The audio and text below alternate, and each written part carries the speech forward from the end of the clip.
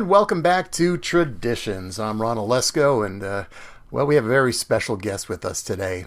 You know, during this pandemic, obviously, all of our lives were changed. And for artists, it really became a unique experience, to put it mildly, where a lot of changes had to occur. And some artists, I think, adapted incredibly well, including our next artist, who has been quite busy. In fact, he's got a few projects coming up. And I'd like to welcome to Traditions, Ellis Paul. Ellis, thanks, Ron. I'm doing great. Thank you so much for having me. I'm really happy for how everything's going for you with the notebook and all the radio stuff. So I'm really happy to sit here and chat with you. Thank you so much. I'm so happy to chat with you because you've been, I think, an example to a lot of artists as to what's happening during this pandemic. You know, when the first couple of weeks of the pandemic, and artists realized they didn't have their normal source of income, they weren't touring. I think there was a period of adapting to what the new virtual world was like. And I think you did a great job because you understood, from what I can see, that you're not standing on a stage in a coffee house or in a theater with hundreds of people in front of you. It's a more intimate experience. And you've created that not only in the visual look, it's right now our folks listening on radio can't see it, but I see you're sitting in your music room, which becomes a nice set. And you also adapted your shows to reach people on a one-to-one basis. It was quite unique. Did you put a lot of thought behind that as you were doing this? Well, a lot of thought. I put, first of all, I put a lot of panic behind it because it was like having the rug pulled out from underneath me. And, you know, honestly, I have kids and I've got an ex and I've got to cover all of these expenses to make sure everyone gets fed. And I'm still the primary breadwinner here where I live and the kids and that whole thing that's across town for me. And so there was a little bit of a panic of like, oh my God, what am I going to do? And frankly, if this had happened to me when I was 25, or even, you know, even if I was at this point in my life, but it was 1999 where we didn't have this internet access, I would be in a breadline. Yeah. Literally, you know, are trying to find some other way. But it hit me that I've been surviving even in the regular mode when things weren't restricted by a pandemic. As a musician, you kind of survive off of the kindness of strangers. I mean, that's just what it is. Nobody has to listen to your songs.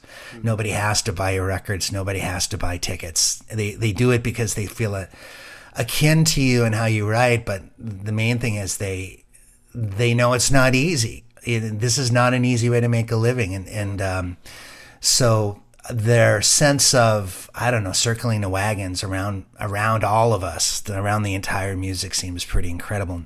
Fortunately, I'd done a lot of online shows before then. I'd been doing like a monthly online thing for people, and that kind of gave me a fundamental language, so I knew kind of how to set things up.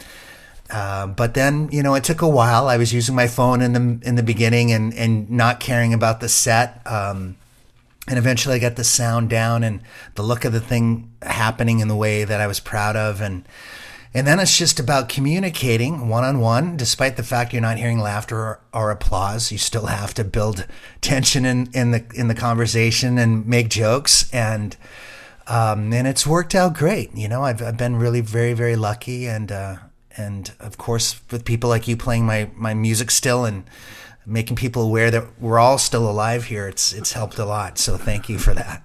Well, thank you for giving us music to play. You released a wonderful album during the past year, hot on the trail of The Storyteller's Suitcase, which was just an incredible album. Thank you. But you put out a CD originally to your Patreon fans, and now I guess it's available through your website. And it's called The Traveling Medicine Show Volume 1. Now, The Traveling Medicine Show is your online show, which each week you've been doing a lot of different things in that program. Yeah, we come up with a theme. I pick a guest, and, you know, like last week was Eliza Gilkison, and you know, who's been nominated for a Grammy twice, and literally I love her. Like it's almost like I'm vibrating. There's a huge fanboy thing going on there whenever I talk. And we're friends. I've known her for 30 years, but I still kind of think she's like the best folk artist in the country. I mean, I just think she's brilliant. And so, I'll ask her, we have a theme at every show, and I always ask whoever I'm inviting in to interview, like, what theme do you want? And she said, well, why don't we do it like going to the well? Like, where's the inspiration coming from? Who are our mentors? Who are the people that feed us?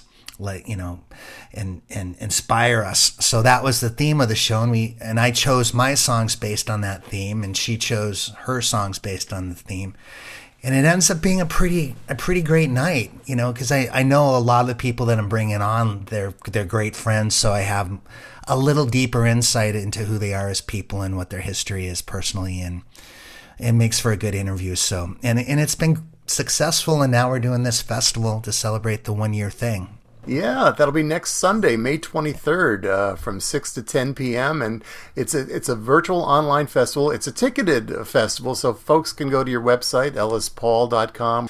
And you've got quite a lineup of performers there, and 2 stages, I understand. Yeah, double stages. We have an interview stage. Just this morning, I got done interviewing Willie Porter, and I just did Tom Rush a couple days ago, which is great. I wanted to have like a cross section of every generation of songwriter. So bringing in Tom, who's a legend and 80 years old, and puts everybody else to shame in a myriad of categories.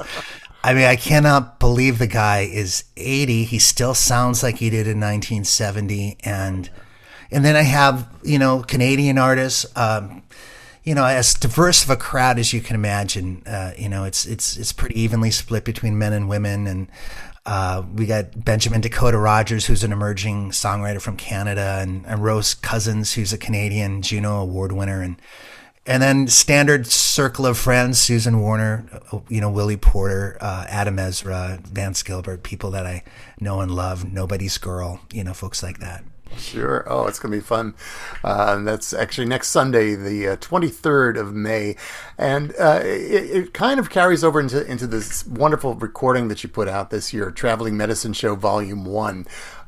You feature a number of great songs, songs from artists like Harry Chapin, John Prine, and there's some guy named Ellis Paul also has a song here as well. I wanted to throw myself in there just so I could rub elbows. I'd like to play one of the songs now from 2 songwriters. So I'm glad to see you giving them a chance. Lennon McCartney. It's a beautiful version of the Beatles' Day Tripper. What made you choose this one? Well, the riff, for one. I'm like looking at how can my arrangement offer something fresh and challenge me and make me learn. Because one of the things with this pandemic, I wasn't writing. I think the weight of the pandemic was too much. So I thought I'd spend my time learning, 100 songs that I should have learned when I was in my 20s. Because I kind of skipped that whole bar band, curve thing that most songwriters go through. So this was me catching up and picking some of the songs I grew up with that are challenging in some way, and this one, that riff is pretty incredible.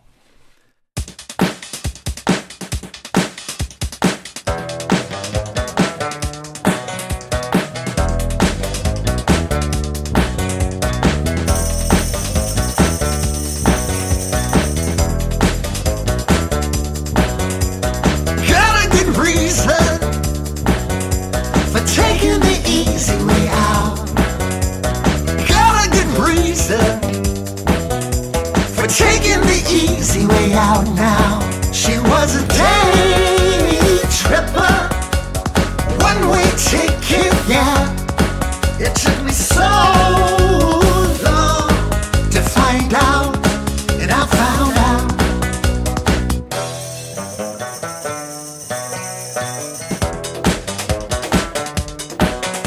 She's a big teaser. She took me half the way there. She's a big teaser.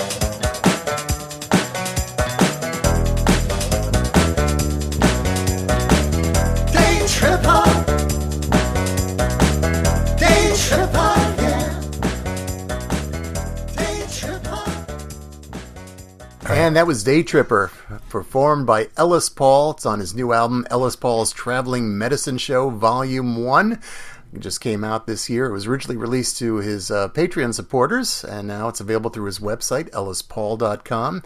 And Ellis is with us today. We were talking before, Ellis, about the pandemic and how it caused so many changes. And again, I have to say, I think you adapted so well to this. You were in a good position, but you're still doing other things. I know the New England Songwriters Retreat, you had that going last year. Or actually, you didn't have it last year, right? Because it was it was canceled, and we had to cancel it as well this year because we just couldn't trust that we could sit in a circle without masks and share songs, until 3 a.m. like we do every night there. So yeah, we had to cancel it twice, and so. I decided, a kind of a dream of mine is to have a festival and a songwriting camp kind of back to back that flow into one another. And this is sort of a test run of doing it online. And, Katie Curtis is going to be one of the instructors, who's one of my favorite songwriters and a dear friend, and Dan Navarro, who is also a friend, but has that one little huge phenomenon of a song, We Belong, that Pat Benatar had a hit with in the 80s.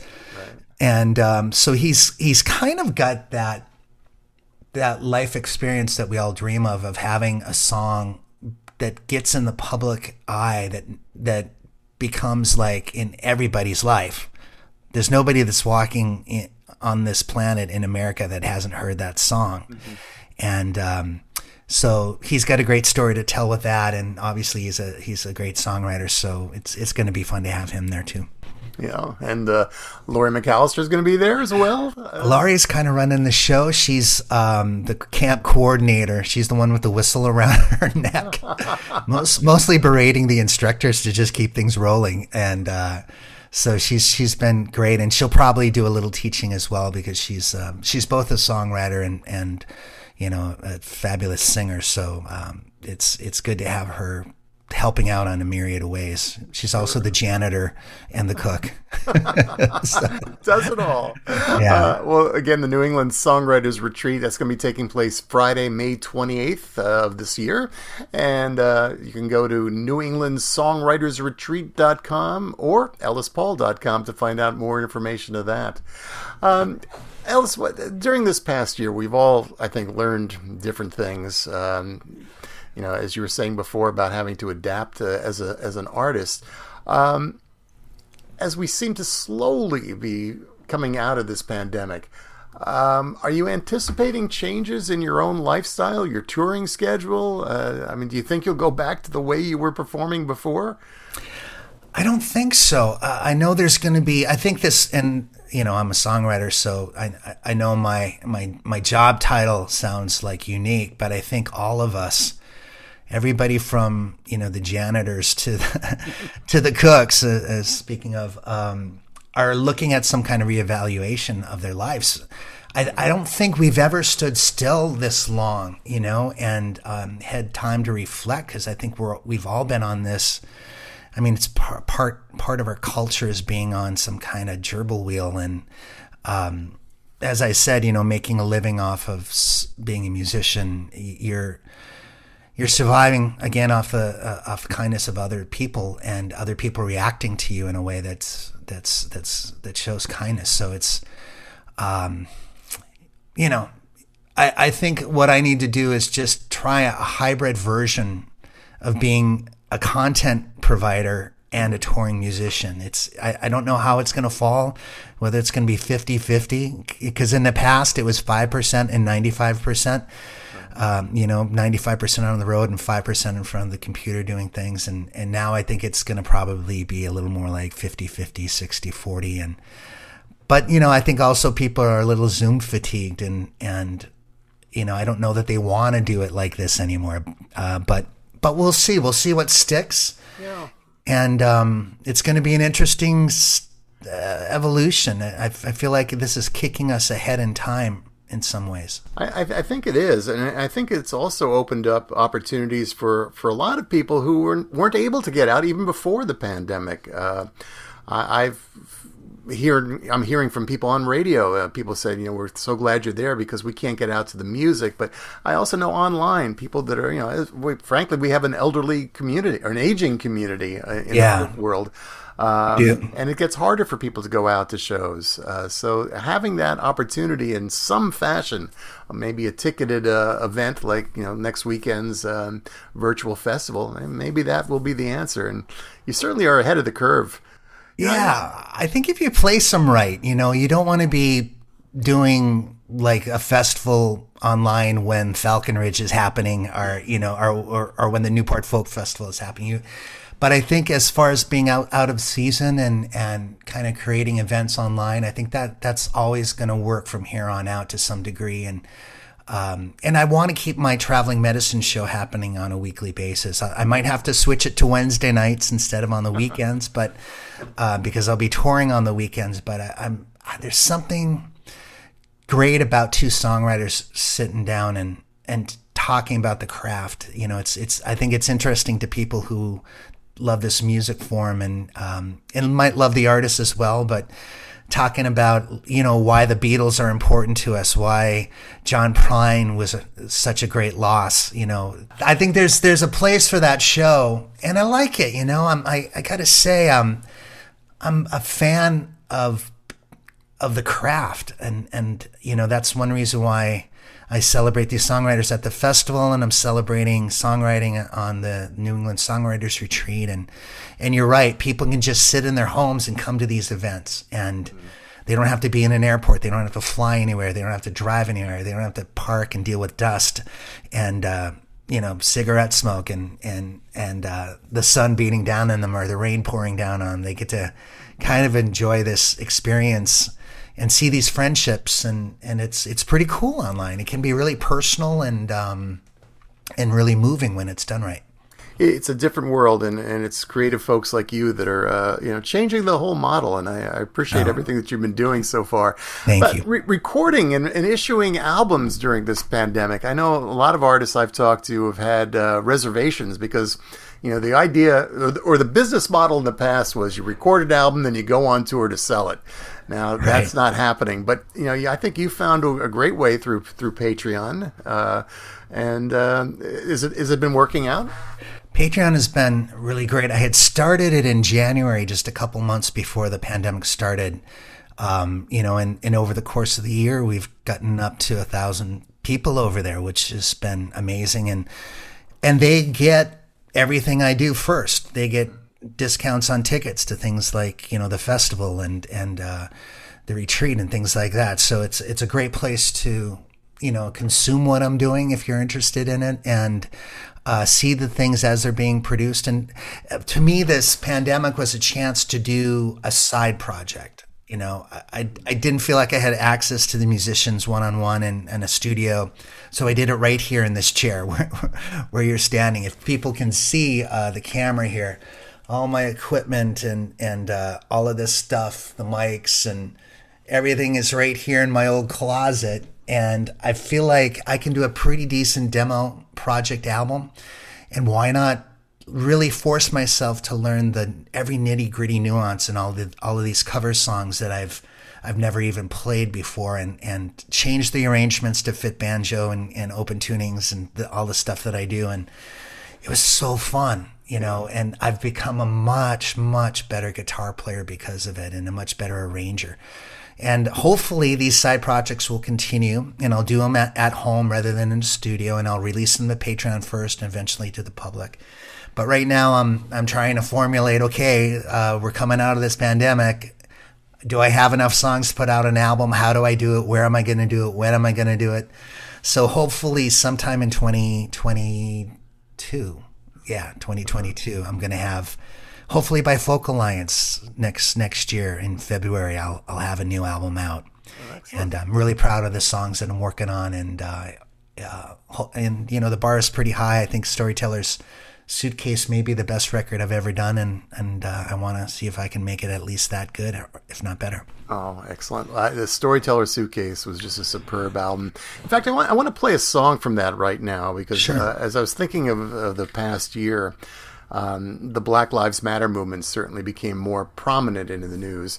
And you wrote a song a few years back about the incident in Charlottesville, which I think is something that I was reminded of during this past year, and I played this song quite a bit. Could you introduce this song for our listeners? Yeah, I live in Charlottesville, so it's one of these things. Like, as a songwriter, you see riots happening in Seattle or in Wisconsin, and you feel it, but you're not rattled like it's happening outside your door. And even right now I'm working on a song about the Capitol being overrun, and I'm liking it. Like, I had a guitar riff and I'm like, what's this riff going to be about? And then when I started singing words, it just came out of me. Sometimes you need a little bit of objectivity, but when it happens right outside your door, you feel like the impact is immediate and emotional. And even yesterday, I walked past the site where Heather Heyer died and looked at the flowers and all of the chalk stories that were written on the bricks there with my kids. And, it's just a sign of where we are. It was a moment that you can't belittle or whitewash in any way. It was a defining moment that revealed where we are, and as was the Capitol. And we need to sing about this stuff. I know it's hard. People want they want to feel good when they're listening to music. They want a backdrop to their day, and being reminded that we're still living in a pretty racist society is hard to hear for some folks. But I can't help what I write. I feel like I just need to write what I know and what I see and what I feel. So some of those songs are going to be light, and some of them are going to be asking some bigger questions.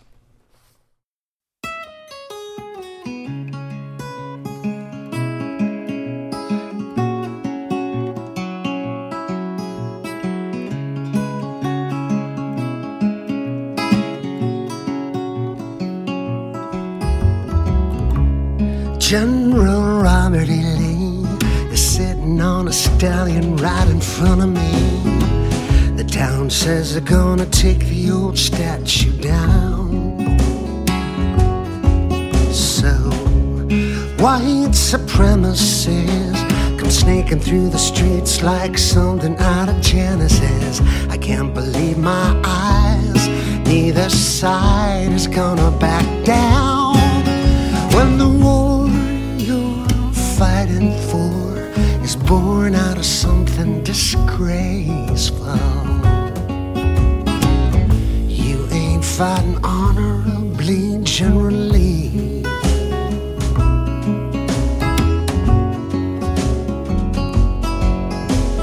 Friday night out on parade with the citronella tiki torches. Townspeople left their porches to block the way, and you could hear the hate in the words they shout. The camera caught the faces for the torch blew out. You should have warned the hood, you're up to no good. Tomorrow's judgment day, when the war you're fighting for is born out of something disgraceful. You ain't fighting honorably, generally.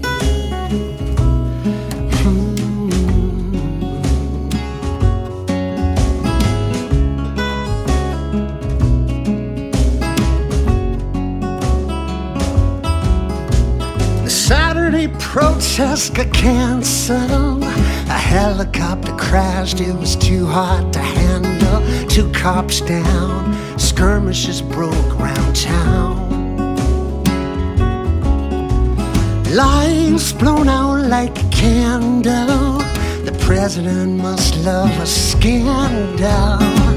He wouldn't take a side, though people died and Heather Heyer got mowed down. When the war you're fighting for is born out of something disgraceful, you ain't fighting honorably, generally.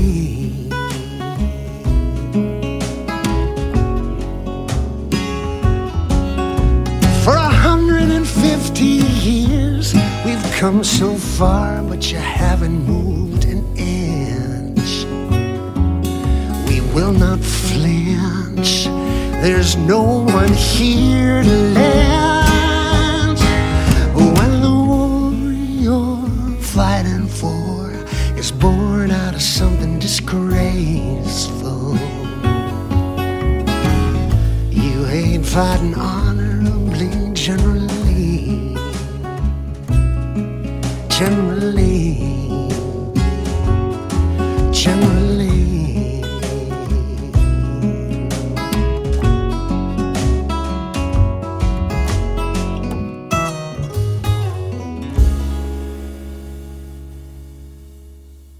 And that was the Battle of Charlottesville from the Storyteller's Suitcase from Ellis Paul.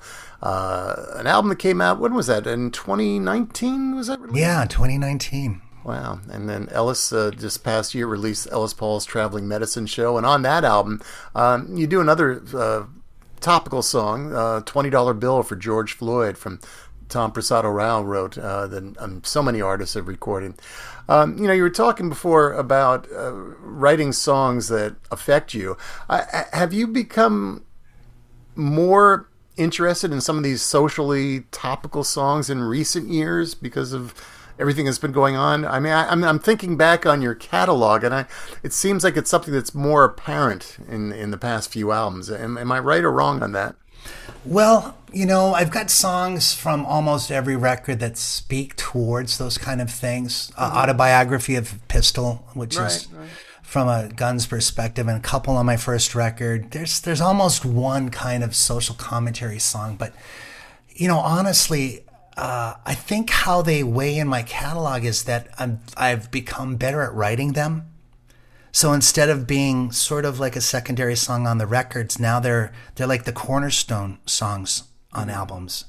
And I don't know why that is. I don't feel like I'm a better writer, so to speak, but I don't know, maybe the delivery of those songs are a little bit more artful, like the artful songs that are more personal now. And so they stick out. They stick out as a highlight of a record rather than as being sort of a filler song that's stuck in at the end. I also noticed on that last album, that was the first album that you produced, or on a Storyteller's Suitcase, that was the first album that you produced all on your own, right? You've had other producers in the past. Yeah, 20 albums, 20 producers until that one. Yeah. Well, I guess you probably learned a lot over those 20 albums, so you knew what you wanted, and it really came through. What were some of the things that you did differently on that album that you took a chance or anything like that? Yeah, the main thing is the DNA of the choices were mine instead of a shared DNA. Most of the producers I've worked with have sort of, either ignored me or tried to blend their idea with mine, which every great producer should do. And because of that, I feel like occasionally on every record, there's 2 or 3 songs that were well beyond my imagination as far as how brilliantly they came out. And I know that I couldn't have come up with those on my own. But then there are always a couple songs on the record where you wish you had a second chance and you just ran out of time and money to make them right. But with this record, it's like I managed to make everything really, really satisfactory. I can't say that I made Hey Jude on anything, but I feel like I got out of every song exactly what I wanted because I was the one guiding it the entire way. So it falls into this even keel of being consistently great and consistently sounding like it's me all the way through. And so I'm going to do the next 2 or 3 like this. And thank God for those other producers, because like with Flynn, he has all the bells and whistles of using MIDI drums. And I learned everything I could from him watching him go. Christian Bush was a Grammy winner. He's been on huge pop records. He knows exactly how to build a song and make it swell. Jerry Marotta knows nuances, and all of those producers that I worked with in the past. Bill Morrissey knows folk music like the back of his hands. Duke Levine knows how to construct guitar parts. They all were my grad school. And now I feel like I can do myself. And not only that, I can look at other artists and maybe start recording other artists as a producer if it comes to that. That would be wonderful. And your latest, the Traveling Medicine Show, that was all done from your home, I understand, right? It was. I don't have all the bells and whistles and instruments. Like, I don't have a B3 here. I have, access to some of this stuff online, but I feel like in my little toy box way, I can construct a pretty great record. And it's, the source here is folk music. So it's guitar vocal or banjo vocal, piano vocal, and everything else is just kind of candies thrown onto the song. So I think it came out great. And again, like taking a Don Henley song, putting a banjo in it, changing the arrangement of how he does it into sort of how I do it. Like the knowledge I'm gaining from doing that is really just made me a better instrumentalist, a better arranger, and I hope that'll carry into the next album. I've always felt that songwriters should take a moment or two to record and listen to and perform other songs, and make them their own, like you've done on this new album as well. I think you do learn a lot from that, and I think it shines through. And now it's volume 1, so could we expect a volume 2 one of these days? Absolutely, yeah. That's going to be how I feed my Patreon audience. They're going to get all of these side projects, and they, I put this out 7 months ago on Patreon, and it just came out in February to the public. So, they're getting the songs first, and, they get demos of the songs I'm writing. So like this song about the Capitol I'm working on, as soon as I get a decent version of it, voice and guitar, they'll get to hear it before the dressed up album version in the tuxedo comes out. Well, we look forward to that. And Ellis, I want to thank you for spending some time with us today. And I do want to remind everybody that next Sunday, May 23rd, the first Traveling Medicine Show Festival online. And for information, you can go to ellispaul.com. And also the New England Songwriters Retreat, which is the 29th. Is that correct? May 28th is orientation night, where everyone comes and figures out the lay of the land. Yeah, the 28th to the 31st. It's going to go over 4 days, Friday, Saturday, Sunday, and Monday on Memorial Day weekend. Excellent. And I'm sure you've got other plans for the summer that we'll be hearing about as we go along. Hopefully working on the new album. We'll see. Yeah, that's going to be front and center after I get through these events. Wonderful. Well, I want to thank you for spending some time with us today, and I'd like to end our little chat with another song from the Traveling Medicine Show album. And I've chose this one because I always feel that every time I hear it, it reminds me of hope.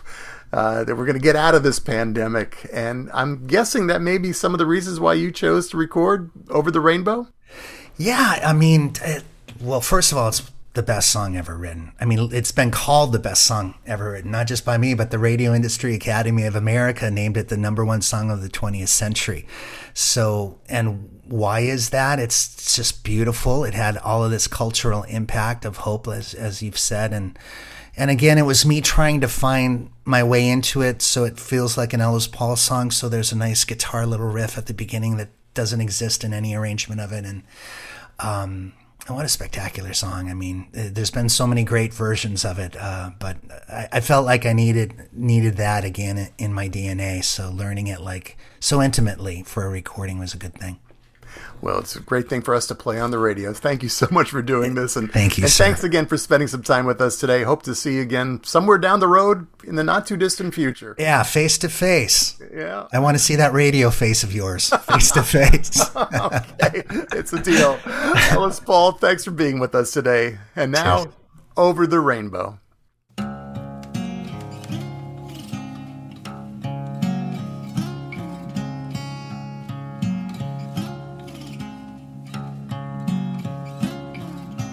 Somewhere over the rainbow, way up high,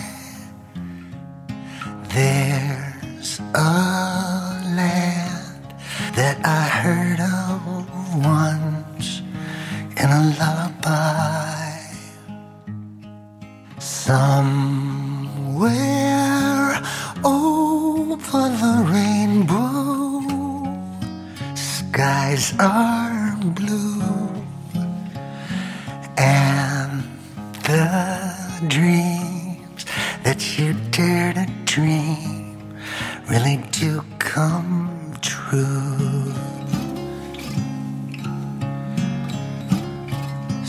Someday I'll wish upon a star and wake up where the clouds are far behind me,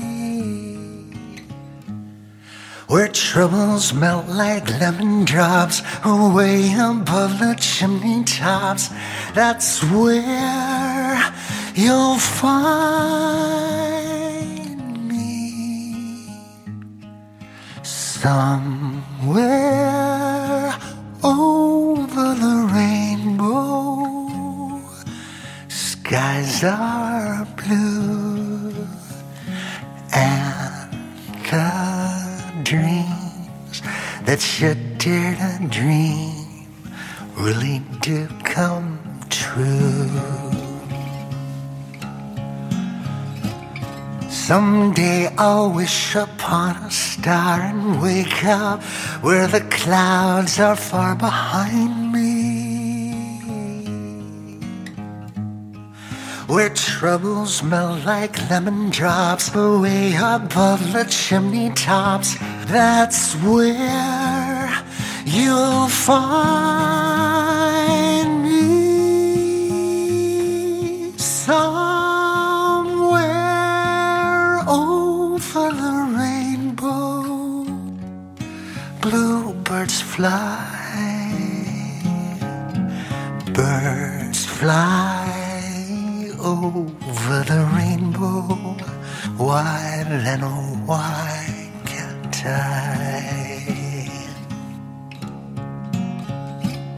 If happy little bluebirds fly beyond the rainbow, why, oh why can't I?